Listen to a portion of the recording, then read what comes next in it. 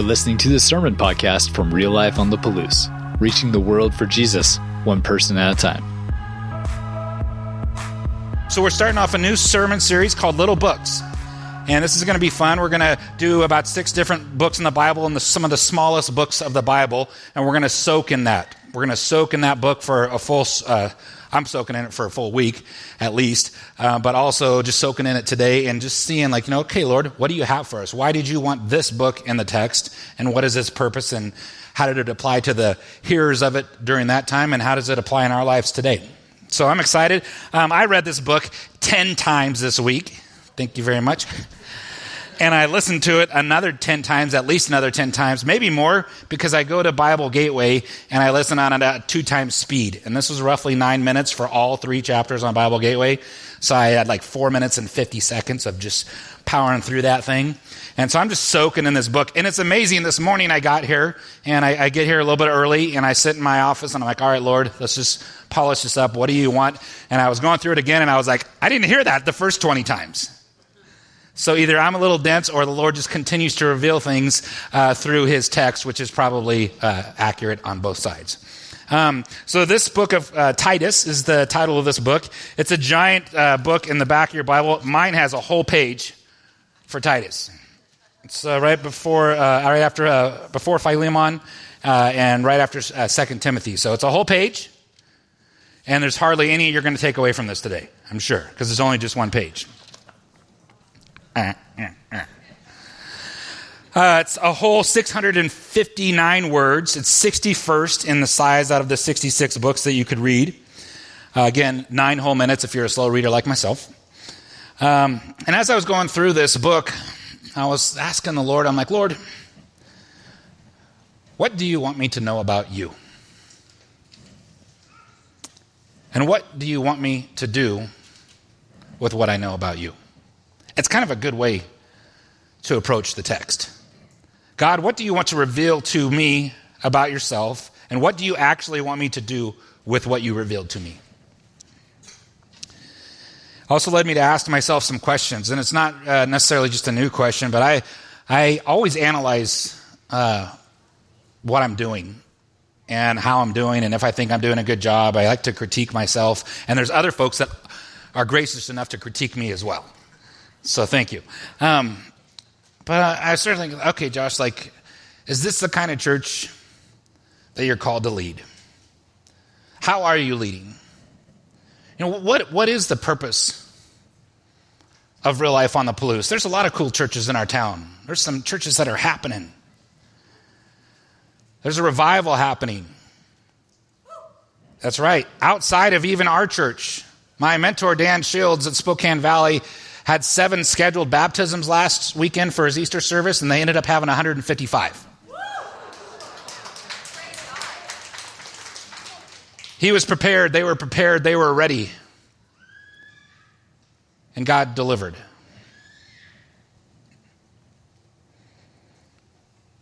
Are we making a difference? What are we supposed to look like? Those are the questions that I was wrestling with as I entered into this book this week. So let's talk about this book. Who wrote it? Paul wrote this letter. We can call them books, letter. And Paul wrote this. So Paul wrote much of the New Testament. Many of his letters are in the New Testament. I think there's 13 total books that are associated with Paul. And Paul was writing this book. Paul is one of the apostles. He's super preeminent. If you're new to the faith, he's if you're reading in the New Testament, you're reading stuff that he wrote. And before he became a believer, he was a persecutor of Christians. And he would persecute Christians. He would be more than happy to hold somebody's robe so they could get a good wind up to throw a rock to stone a Christian. And the Lord met him and literally blinded him. And the Lord said, Saul, Saul, why do you persecute me? And he had this conversion moment, and it changed his life, and he just changed everything he was doing and dedicated his life to the mission and vision of Jesus Christ. And so he made disciples. So weird, like he was called to. He made disciples, and Titus is one of his disciples. Here's something I read this week about Titus. He was Paul's faithful delegate, sent to Crete to work with a difficult group of people.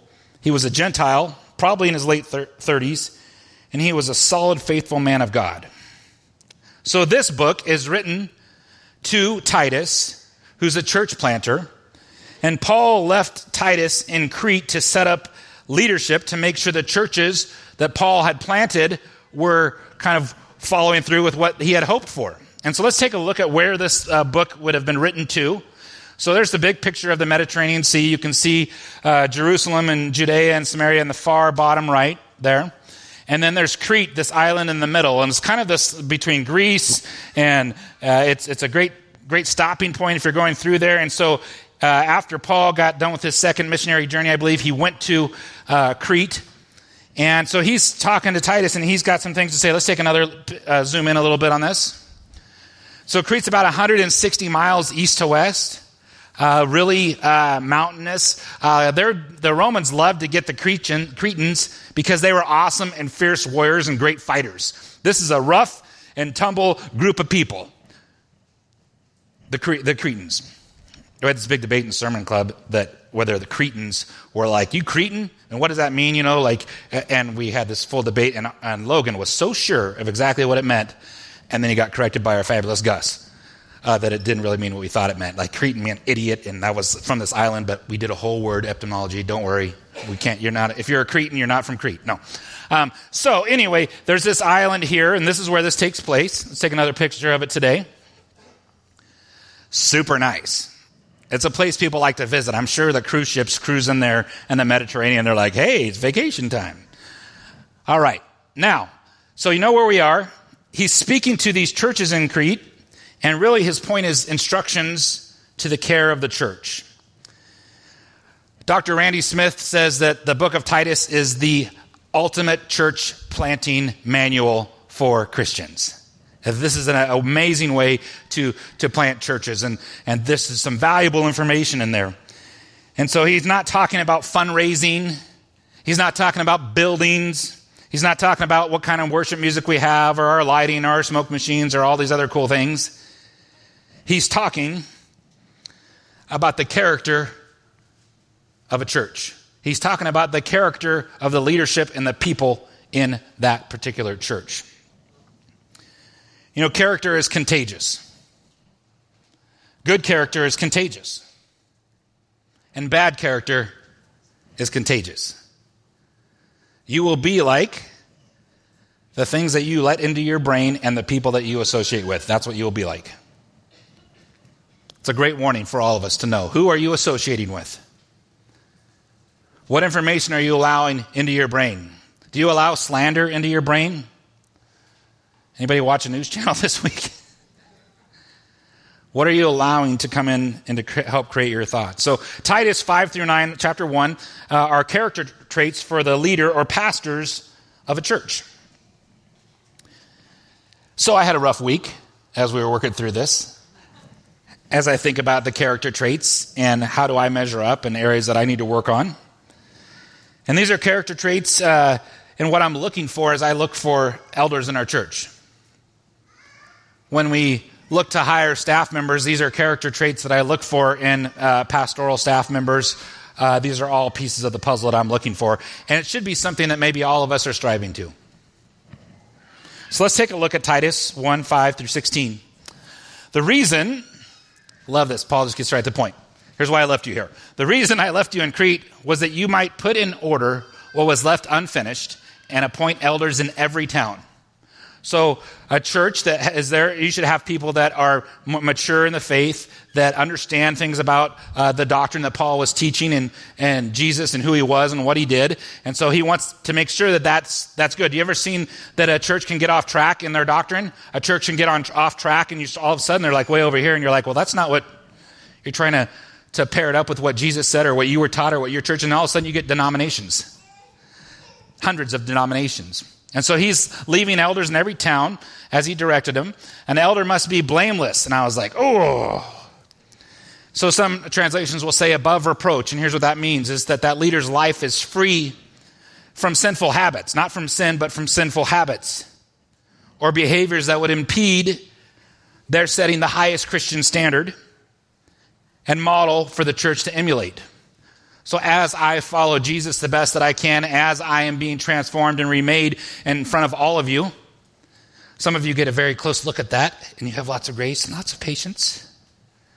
But as I'm being transformed, I'm trying to, strive to have this character and this set of qualities. And I'm called to. So blameless, faithful to his wife. I was like, yes, I got one. Yes. A man whose children believe and are not open to the charge of being wild or disobedient. I was like, okay, define believe. Define wild or disobedient. How does that work out? Whatever my number is, so kind of like, all right, Lord, help me with this. And he's like, well, I had this children named Adam and Eve, and they were a little disobedient, and I was able to work it out. And so I pray for that for my children as well. Since an overseer manages God's household, he must be blameless, not overbearing, not quick-tempered, unless he's doing construction. No, not quick-tempered, not given to drunkenness. You don't want to see your pastor drunk. That's bad. You don't want to see any of our staff members drunk. That's bad. You should never see that. Not violent. That's good. And not pursuing dishonest gain. Okay. Rather, he must be hospitable. One who loves what is good, who is self-controlled, upright, holy, and disciplined. He must hold firmly to the trustworthy message as it has been taught, so that he can encourage others by sound doctrine and refute those who oppose it. Well, that's a lot of work on your pastors and elders. And that's what we're all equipping ourselves to do. And we're trying to also equip the body of Christ to do that as well. For there are many rebellious people full of meaningless talk and deception, certainly not in our day, especially those of the circumcision group. Oh, that's interesting. Who's the circumcision group? And so this was a reference to the Jews at that time that were on this island that were like, in order to follow God the way that we follow him, you must be circumcised. And Titus is an uncircumcised Gentile. And so he's getting hammered on this. They must be silenced because they are disrupting whole households by teaching things they ought not to teach, and that for the sake of dishonest gain. So he's like, we got to fix this issue in our church. Next. One of Crete's own prophets has said it. This is what the Cretan prophet thought of his own people. Cretans are always liars. Remember the always and nevers? You got to be careful with always and nevers. But Cretans are always liars, evil brutes, lazy gluttons. This saying is true. Man. Lord, am I church planting there? I have some questions, right? The high need and high challenge. Therefore, rebuke them sharply so that they will be sound in the faith, and pay no attention to the Jewish myths or to the merely human commands of those who reject the truth. To the pure, all things are pure, but to those who are corrupted and do not believe, nothing is pure. Sit in that for a second. Sit in that for a second and think about where we are as a people. To the pure, all things are pure. But to those who are corrupted and do not believe, nothing is pure. Nothing is holy. Nothing is sacred. In fact, both their minds and their consciences are corrupted. They claim to know God, but by their actions they deny him. They are detestable, disobedient, and unfit for doing anything good. So what's the purpose of the church? We have a mandate here about what type of leaders and pastors that Titus is supposed to be leaving behind. So again, Titus is a church planter. He is here and he's helping these churches get off the ground. These are the things that we should be looking for in our pastors and our elders, and things that we should all be striving for as Christians. All that list applies to everybody, but specifically written to a guy like me. And I'm working on it. See, the church, its purpose is to educate. We saw that in there. To teach wise, sound doctrine. And to educate in a way that encourage not just more information into your brains, but actual transformation into your hearts, into your lives. We can talk about how neat and cool Surfest is all day long, but if we don't go out and do it, We're like the people who think they know God. I'm not saying you're not a Christian if you don't go do that, but I'm just saying we can talk about it and think it's a good idea and celebrate something that we used to do, or we could get out there and actually do it with our very own hands.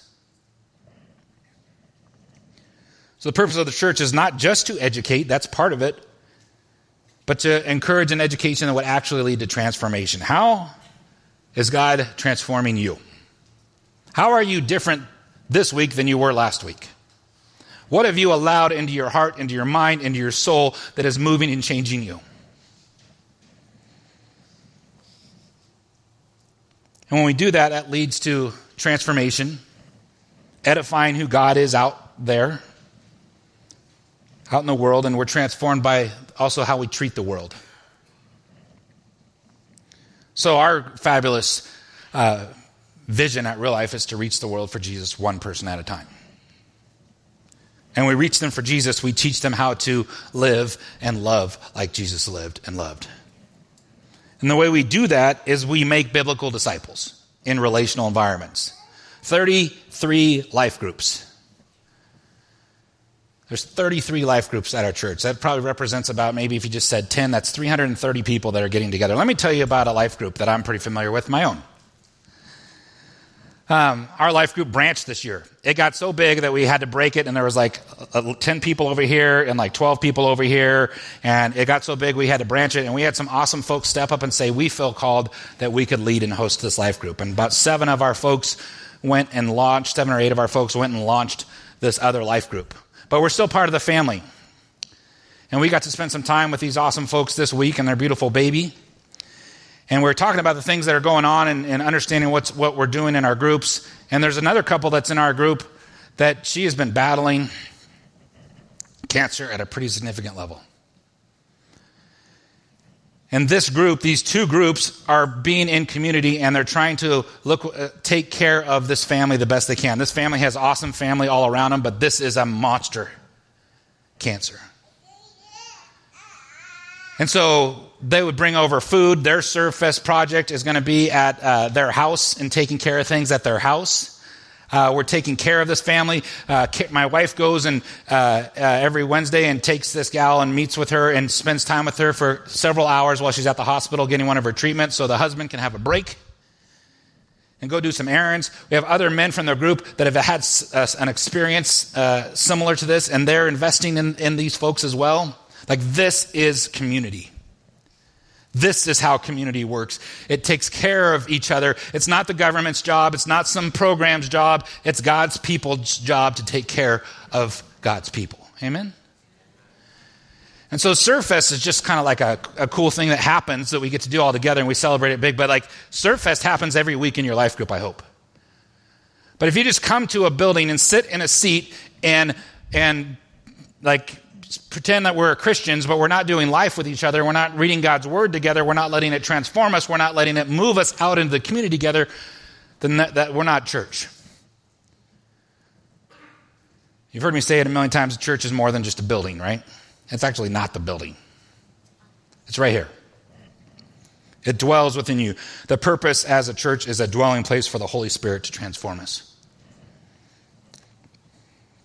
Let's go to Titus chapter 2. You guys are getting like a whole book of the Bible in. It's going to be so stellar. You'd be like, yeah, I did my reading today. Got a whole book in. You have, however, must teach what is appropriate to sound doctrine. You, Titus, you, pastor, you, elder, you, teacher, you must teach what is appropriate to sound doctrine. Teach, I love this, get ready, because he's getting everybody in here today. He got everybody there then, 2,000 years ago. He's coming after you today, just so you know. Teach the older men to be temperate. All right, older is in the eye of the beholder. But teach the older men to be temperate, worthy of respect. They don't demand respect. They are worthy of respect because of how they function, because they're temperate, because they're self-controlled, because they're sound in the faith, in love, and in endurance. Older men, do you have those? How are you feeling? Likewise, teach older women to be reverent in the way that they live, to not be slanderers or addicted to too much wine, but to teach what is good. Older ladies, teach what is good. What is good? How do you know what is good? What is good? This is good. Living a faithful life is good. Teach that. Then they can urge the younger women, younger ladies, to love their husbands and children. See, the older ladies don't have to love their husbands and children anymore. They did that. I'm just kidding. Please love me. Oh, wait, I just called you older. It's going sideways quick. No, we're called to do that, right? Because a well-loved husband and well-loved children create well-loved disciples of God. Be self-controlled and pure, to be busy at home, to be kind and to be subject to their husbands so that no one will malign the word of God. That word subject there means that you get to choose whether or not you're going to support your husband. And Titus is saying that you should support your husband. You should help them be those things that they're striving to be. And you should be that as well.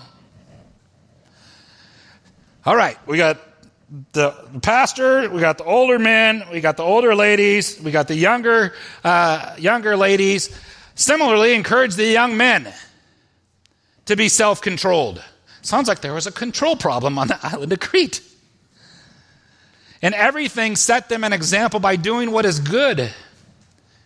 And your teaching, show them integrity. You have it first. Show them integrity. Seriousness. How to play video games. No, seriousness. And soundness of speech that cannot be condemned. So that those who oppose you will be ashamed because they have nothing bad to say about us. Teach the slaves to be subject to their masters and everything. So, good news. We abolished slavery. Amen, right? This culture, 30% of the people were slaves. So not only does Paul talk to the pastors and elders and the older men and the older women and the younger women and the younger men, he also addresses this whole group of slaves. He talks to them specifically. Teach your slaves to be subject to their masters and everything, to try and please them and not to talk back to them and not to steal from them, but to show that they can be fully trusted so that in every way they will make the teachings about God, our Savior, attractive. If they're in that spot, how do they glorify God, whether they should be in that spot or not? As we study Paul, we understand more what he tries to do with the slavery piece of it. We won't get into that today, but it's for another time. For the grace of God has appeared that offers salvation to all people, even slaves. To all people. It teaches us to say no to ungodliness and worldly passions and to live self-controlled, upright, and godly lives in this present age. While we wait for the blessed hope, the appearing of the glory of our great God and Savior Jesus Christ, who gave himself for us to redeem us from all wickedness and to purify for himself a people that are his very own, eager to do good. How eager are you, purified brothers and sisters? How eager are you to do good? Are you looking for ways to do good? Like not even to yourself, but like to others? Is that who we are as a people? Is that the kind of church that Real Life on the Palouse is? Is that the kind of pastor that I am and the type of elders that we have and the staff that we have? Are we eager to do good? I hope. These then are the things you should teach. Encourage and rebuke with all authority. Do not let anyone despise you. So we're here to reach the world for Jesus one person at a time. And we want to make biblical disciples in relational environments. So you need to be in one. And why are you here? To do good. Now, doing good doesn't get you into heaven, but it sure tells us a lot about your character. It sure tells us a lot about what you value. We're saved for a purpose to do good.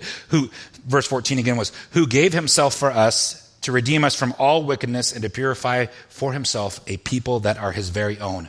That's That's what God wants. He wants a people that are his very own, and that's you. And they're eager to do what is good. I'm going to finish up here. When you go back and read this week, because I know you will, I want you to go back to all the so that's. I noticed that this morning as I was going through this. It's like, you're reading, I'm like, so that, so that, so that, so that, so that. There's nothing hiding here. This is the purpose so that this will happen. And that is what we should look like. Titus 3, 1 through 11, let's blaze through this one. Remind the people to be subject to the rulers and authorities, to be obedient, to be ready to do whatever is good. I want to remind you guys to be ready to do whatever is good. If I'm following what Titus was instructed. Be ready to do whatever is good. If it's this Saturday, cool. If it's tomorrow morning, cool. If it's today, do whatever is good. To slander no one. Even if you say something that's the truth about somebody and it puts them in an ill light in front of others, I would question that. Even if it's the truth. Even if it's the truth. Does it elevate them? You see that, and my new stuff drives me nuts. It's like the slander channels. But it's true. Okay, maybe. But is it moving the kingdom of God forward? To slander no one, to be peaceable and considerate, and to always be gentle towards everyone. At one time, we too were foolish, disobedient, deceived, enslaved by all kinds of passions and pleasures. We lived in malice and envy, being hated and hating one another. But when the kindness and love of God, our Savior, appeared, he saved us. He saved me. You probably too. Not because of the righteous things we had done, thank you, Jesus, but because of his mercy. He saved us through the washing of rebirth and renewal by the Holy Spirit, whom he poured out on us generously through Jesus Christ, our Savior, so that having been justified by his grace, we might become heirs and having the hope of an eternal life. A really cool home, if you remember last week. This is a trustworthy saying, and I want you to stress these things so that those who have trusted in God may be careful to devote themselves to doing what is good. These things are excellent, and they're profitable for everyone. Wait a minute. So doing good and doing the right things that God calls you to do is good for everybody? It's like this quality of character that starts rubbing off on us when we're like, hey, we don't gossip, we don't slander. No, it's not about this. It's about doing good and glorifying our God in heaven. Amen? And everybody, it's profitable for everybody. But avoid foolish controversies and genealogies and arguments and quarrels about the law, because these are unprofitable and useless. I love it. The Christians just argue with each other in public and yell at each other and start pulling each other down and start ripping each other down, because that's super attractive to the rest of the world. Warn the device in person once, and then warn them a second time, and after that have nothing to do with them. You may be sure that such people are warped and sinful, and they are self-condemned. What I hear there is let the Holy Spirit work on them. You got to know when to hold them. You got to know when to fold them. Got to know when to walk away. Got to know when to run. No, let the Holy Spirit. He's not throwing away his other folks, but let the Holy Spirit work on those people. And you work where you're supposed to work. So what happens when we don't do this stuff? What happens when the Christians don't do good? When you do good just to yourself? You get the ugly parts of the world that we see today. You get people who don't value life. Whether it be murdering unborn babies, whether it be in Alabama at a party last night where a bunch of people got murdered, or in Chicago, or in Moscow, Idaho. When Christians tire of doing good, the good work of sharing the gospel and being engaging with people and loving them, inviting them into your life, the world looks like what it looks like at its ugliest point.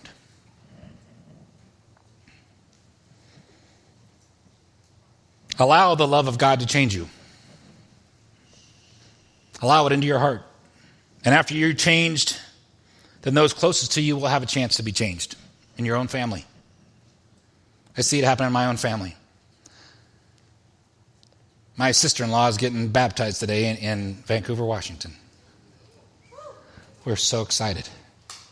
Yeah, so excited for her. And that has a lot to do with the Lord and the Holy Spirit and the people that are around her, and with my wife who's been discipling her. Family by family. Neighborhood by neighborhood. City by city. County by county. State by state. Nation by nation. Do good. So the church has a purpose to empower its believers to do the good works of Jesus Christ to change the world. You and I are called to be something different. We are called to be the light in the darkness. And you choose to accept that call. That's the purpose of the church. And that's where the Lord led me in this fabulous book of Titus. We're going to take the opportunity to go to the cross and communion. Now, if you came in here and didn't grab a communion cup, we have folks come down the aisle, raise your hand, and we'd be more than happy to get you communion. We get the privilege of doing this every week because we come to the table every week. How many people racked up a sin or two this week? Okay. Carrie, I knew it. I knew it. No, first time. No. We come to the table and we do a little bit of time. The scriptures talk about examine yourself. Examine yourself.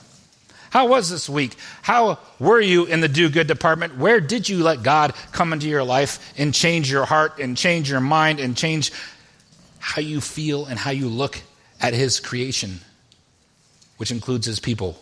Where did that happen this week for you? Where have you been washed by his word this week? Where have you opened your heart up in worship and pleaded for God to enter your life, or somebody that's close to you in their life? And that's why we come to the table every week. We come to the table to say, Lord, I need you. I remember what you did. Help me to do good. Help me to be a good model for your sacrifice that you put on the cross. And so that's what we're commemorating today. So the Lord Jesus, on the night he was betrayed, he took the bread, and when he had it, he had given thanks. He broke it and he said, this is my body and this is for you. Do this in remembrance of me. Lord, we remember you. In the same way, after supper, he took the cup, saying, this cup is the new covenant in my blood. Do this whenever you drink of it in remembrance of me. Lord, we remember your sacrifice. Help us to do good. Father, I thank you for this time with these amazing folks who chose to come here today. I ask that this little piece of your word be the beginning for them this week, that we would understand the purpose of the church. Yes, we're blessed to have amazing worship. Yes, we're blessed to be in a nice building, all these other things, but the church is not in here only when its people are in here. You have created a holy place inside of each one of us who have accepted you. Lord, let our hands go out. Let us be the church in the communities we live in. If for folks that are visiting, let them go back and be the church right where they are. For the folks that are online, let them be the church right where they are, Lord. Move us powerfully to tell your story, the good story of a Savior who loves us, of a Savior who teaches us, of a Savior who modeled what it looks like to do good. Father, we love you and we praise you in Jesus' name. Amen.